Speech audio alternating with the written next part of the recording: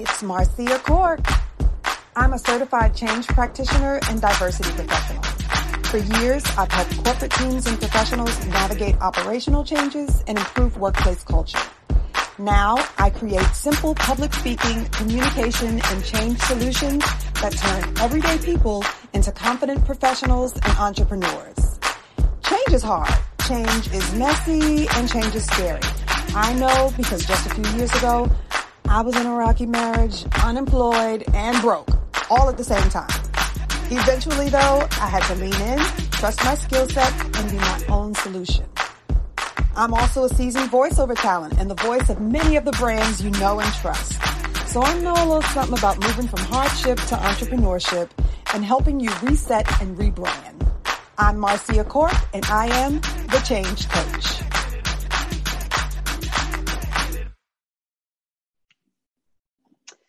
Keenon, I am so excited to talk to you today. Normally, if this were a formal interview or a podcast, I would introduce you, but that's not what I want to do today. I want to give you the opportunity to introduce yourself to my audience, my community, and then the constituents, your constituents that are within those audience. So I want to have you introduce yourself. Well, I appreciate it, Marcia, and this opportunity and the opportunity to introduce myself to so many people. Keenon James, I am a candidate for state delegate representing District 23 in Prince George's County. And that includes communities such as Upper Marlboro, Bowie, Mitchellville, Laurel, parts of Beltsville, touching the community as it runs along the 301 corridor. I'm focused on so many things for our community, but three things in particular come to mind for me. One, and is near and dear to many of us right now, is making sure we're making our community safer. Just like the shirt says, we can end gun violence. That is something very important to me.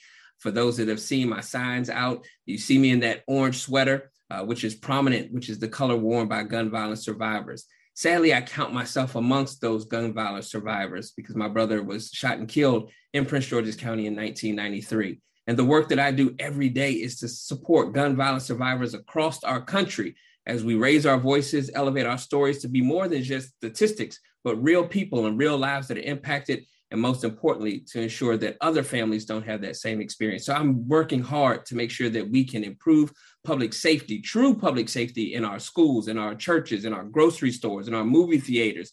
Everywhere we go, we should be safe. And that's where we should be putting our resources to make sure that our community is safe. We want to do that also by building up our education system, making sure that our schools are well funded, making sure that our students have their resources, making sure that our teachers are paid well, and they have the resources in the classroom to make sure that they're teaching our children to excel. One of the things that I learned over the pandemic and having my children in virtual learning was that almost everything that they need to quote unquote learn is at their fingertips. They can go online and find lots of information, but teachers, those educators in the classroom, they make our students critical thinkers. They help them take that information and make it into real substance. And that's what our teachers do. They make sure that our children are thinkers, that they're able to elevate those ideas and become our innovators, become our entrepreneurs, become our doctors and scientists that will support our community and help us build our economy and build that generational wealth that we want in our families as well. And so we want to protect that generational wealth, making sure that we have educated students and families, healthy communities, and making sure that we're protecting our home values as well in the community.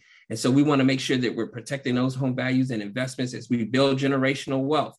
And so I come to this candidacy as someone with the experience of having worked in legislatures across the country, including Maryland and my home state, to pass legislation related to most recently ghost guns or even the Justice Reinvestment Act, which is a lot of my background, which I've worked in police reform for the last decade and working on criminal justice reform for nearly 2 decades. And so I bring that experience, that energy, that motivation, that community connection to my candidacy for state delegate. So that's just a little bit about me. Certainly can find out more about me on my website, KeenonForMaryland.com. That's KEENON for Maryland.com.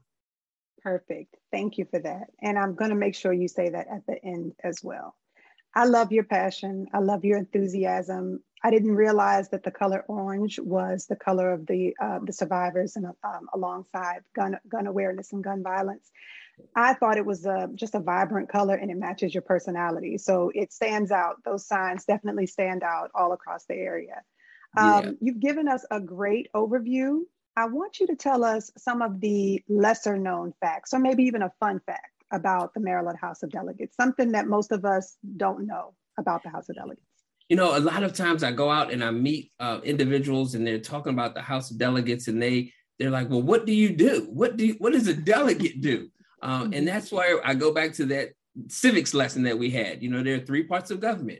There's a legislative, judicial, and an executive branch. Well, the House of Delegates is that legislative branch. They write the laws. And one of those things that I found doing my work in communities as I was working on police relations were communities were frustrated with law enforcement, but their frustration with them was with the actual law that they were enforcing. And I had to talk to communities. Well, if you want to change that, it's not going to the police department. It's going to your legislative body, whether it was a city council or county commissioners, or in this instance, the state legislature. That's where we need to change the law. And so that's one of the things that I stress the importance to my constituency and those neighbors that I meet from door to door, that I want to be a part of that solution that creates the laws that make sure that we are making sure that we're safely enforcing those laws and that we're equally enforcing those laws. And so for me, that's a piece of just understanding, well, what does a state legislator do? They're focused on writing those laws and passing them. Okay, perfect. Thank you for that. So we're going to shift gears a little bit. I want to talk about returning citizens. We've spoken briefly about that, but I also want to address the elephant in the room, which is that looming recession. You know, the recession is coming. You probably know I work with people who are experiencing long-term unemployment. So a variety of populations are impacted by that. But when we're thinking about people being unemployed for, a year, 2 years, and 3 years, what hope can you give them, and what resources can you point people to right now? They're already experiencing long-term unemployment, but then moving towards a recession. What guidance, what support exists for these populations? Yeah, so there's a lot of things that are sadly our community had a lot of job loss. And one of those things that we're seeing is potentially more opportunities. But I will also look at it for many citizens. And when I think about returning citizens, not just individuals who may have been incarcerated, but those that may be returning to the workforce. You may have decided, hey, I'm not going to work. There may be professional decisions, family decisions. And now it's like, hey, I need to get back in the workforce. One of the things that I would recommend that I've been out seeing and hearing from people is this may be your opportunity to pivot. And when I say pivot, it may not be what you've typically done or what's on your resume, but this is an opportunity that you may have to do something totally different. When I think about that, I have some friends who were in the business industry and they were passionate about it, but they decided, you know what? I really want to be in healthcare. And I've had some friends who decided I'm going to go to school. I'm going to become a nurse. I'm going to take this opportunity to really follow my passion. Others are taking up trades work. And so reaching out to even some of the local unions, whether it's carpentry, electricians, plumbing, they have apprenticeship programs that will allow you to earn while you learn. I mean, that's a great opportunity for a skill that you can take and is mobile as well. It's not limited to just one geographic area. And so meeting with some of those apprenticeship programs, earning money while you're learning your craft and your tools, everything, is a great opportunity for someone to consider, because one of the things that will happen during this recession is there'll be investments in infrastructure. And that is the buildings, the roads, those new facilities, whether it's schools, as an example, where they're trying to build, modern green schools or modern green buildings. They'll all need someone to help to build those physical structures. And so that's just one opportunity where you can learn. And there are very, very well-paying opportunities in those fields as well. Great response. Thank you for that, because people are making that pivot, and that's exactly where you and I are in alignment. That's the coaching that I'm offering now. I provide the coaching that supports, that professional pivot, that career pivot. I'm doing on-camera training with people. I'm doing interview preparation, and also helping them develop their brand strategy and their sales pitch to reset and rebrand and really sell themselves in this new area, in this new industry, recognizing what skills and talents they already have that they may have been taken for granted, but now seeing how you can apply them in a different way, in ways that they perhaps hadn't considered before, including entrepreneurship. Absolutely. You know, that's going to be a great opportunity. I think our communities, the backbone of our community is small businesses and that entrepreneurship. And what do you do? You know, a lot of times people are trying to figure out where to start. I think it's a great opportunity to learn from others who are starting their own businesses. A lot of businesses start and some fail. And so how can you learn what are those pitfalls, learning from someone? And I think we'll be making some investments in small business incubators, as well as mentorship and capital programs that will help develop our small business infrastructure and the backbone of our community. Okay. Now, returning citizens, because I know we've circled back to this a few times. Tell me a little bit more about the unions and other organizations that you're working with to encourage second chance hiring, to maybe give some visibility to the tax credits and the insurances that exist. So we encourage employers to integrate second chance hiring. Tell us about the work that you're doing to support returning citizens and second chance hiring. Absolutely. So working with a couple, and I'll just call out the local 197 Regional Council of Carpenters in Eastern Atlantic States. Regional Council of Carpenters 197 is in Upper Marlboro, Maryland. And they have an apprenticeship program as well, and where they're working and they're reaching out to returning citizens who are looking for that opportunity, like I said, to learn and earn at the same time. And so taking on that apprenticeship, while it may seem like, oh, I've got 4 years of learning, that's 4 years of getting paid as well. That's 4 years of your benefits, whether we're talking about healthcare, as an example, wanting to take care of yourself, take care of your family. And so those opportunities where you can learn various crafts and different trades that fall under carpentry, for example, will go a long way. One of the things that I learned and have been working with the union is understanding even, trade shows. There are individuals who put up all of the rigging and things at trade shows, and those individuals can go all over the country being a part of a team that puts together trade shows. So don't think in a small box, thinking, well, it's just here. You can go anywhere in the world once you have these certifications in trades. And so that's just one opportunity where there's a set aside where they're reaching out to individuals who are returning to say, hey, look at what we offer. We'd love to partner with you. We want to train you. And more importantly, what I've learned is those individuals are in the program, how they reach back to others that they know who are returning as well to say, here's a great opportunity. I've been successful. You can be successful. And we're trying to build those bridges of success with each other. So that's an example of where I know you can reach out. You can go to their website and get information about their apprenticeship program and how you can apply for it, but also taking those skills of interviewing, taking it very seriously, because it is definitely a job interview and one that you're signing up for 4 to 5 years, depending on the trade that you choose to make a lifelong career, not just a job. Yeah, that's a really great point, because the biggest challenge I find is that people are enthusiastic. They want to get to work, that goes without saying, but a lot of times they don't know these resources exist. They don't know these programs exist. And so the biggest challenge is knowing about them. Yeah. And once people are in the program, then of course, like you said, word of mouth, recommending friends, recommending their acquaintances, but otherwise they don't know where to start and they don't know how to even find out about these opportunities. So what will your office do? What types of connections or points of contact will be in place to spread the word about the programs that you're helping build out, anything that you're conceptualizing as we speak as part of your platform? What can people do to just get access to the information first and foremost?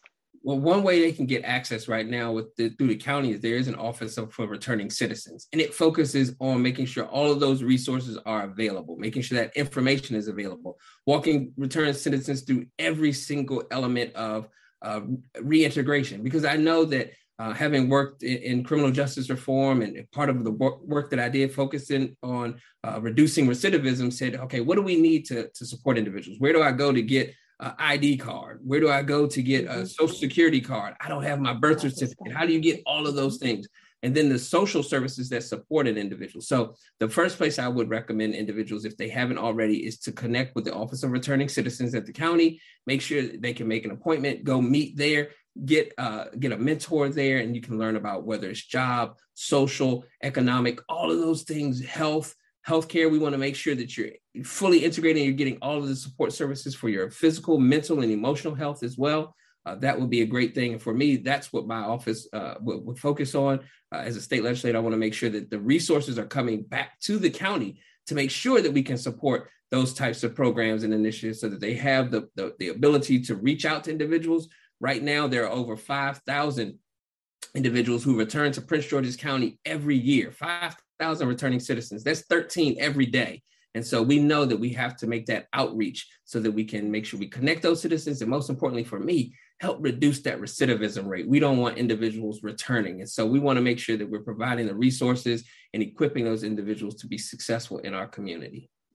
Yes. And we know employment is a key factor in making sure that we reduce recidivism. Well, thank you for that. I just want to give you an opportunity to close out with anything that we haven't covered that you want to share. Well, I appreciate the opportunity. And like I said earlier, I'm running on the platform to really make our community safer. As I talked earlier about that color orange, it is very important. Orange is the color actually worn by hunters. And the reason why it's chosen by gun violence survivors is the same reason that hunters wear it. They wear orange to tell others don't shoot. And so that's what that message is as well. And so this coming Friday, June 3rd will be Wear Orange Day. And so nationally is National Gun Violence Awareness Day. And so there'll be opportunities to wear orange at various events across the area as well as nationally. So I think that that's something important to individuals. You can support people who are gun violence survivors, whether they've lost a loved one, wounded, or just been attacked. We have a lot of domestic violence survivors who guns were used against them. And so we want to support them as well. And so our gun violence survivors includes all of those individuals. And so for me, running on a platform to make sure that we're putting the pieces in place to make our community safer, help us prosper and build that generational wealth. You can find out more about me and my campaign at KeenonForMaryland.com, or follow me on Facebook, Instagram, even TikTok. There's Keenon for Maryland is where you can find me as well. Yeah, my girls convinced me to get on TikTok as well. So they're doing TikTok videos as a part of the campaign, making sure we're getting that message out for the primary that's on July the 19th. And so I'd appreciate your vote and appreciate your support wherever you may be. You probably know someone that lives in the district. So encourage them to learn about me and most importantly, to vote for me. Absolutely. Will do. And you said June 3rd is when we're wearing orange? Wear Orange Day is June 3rd. June 4th is going to be June 4th and 5th is Wear Orange Weekend, but Friday, June 3rd is National Gun Violence Awareness Day, and that's where we wear orange. You can find out more information on that at wearorange.org. Wearorange.org. Okay, well, that's something I can definitely do. Like I said, it's my favorite color. I don't know if you see all the orange in the background. That'll work. It can anything. And place it on social media with the hashtag Wear Orange. Now, I promise you there will be hundreds of thousands of supporters just like you wearing orange to bring awareness to our communities. All right. Thank you so much.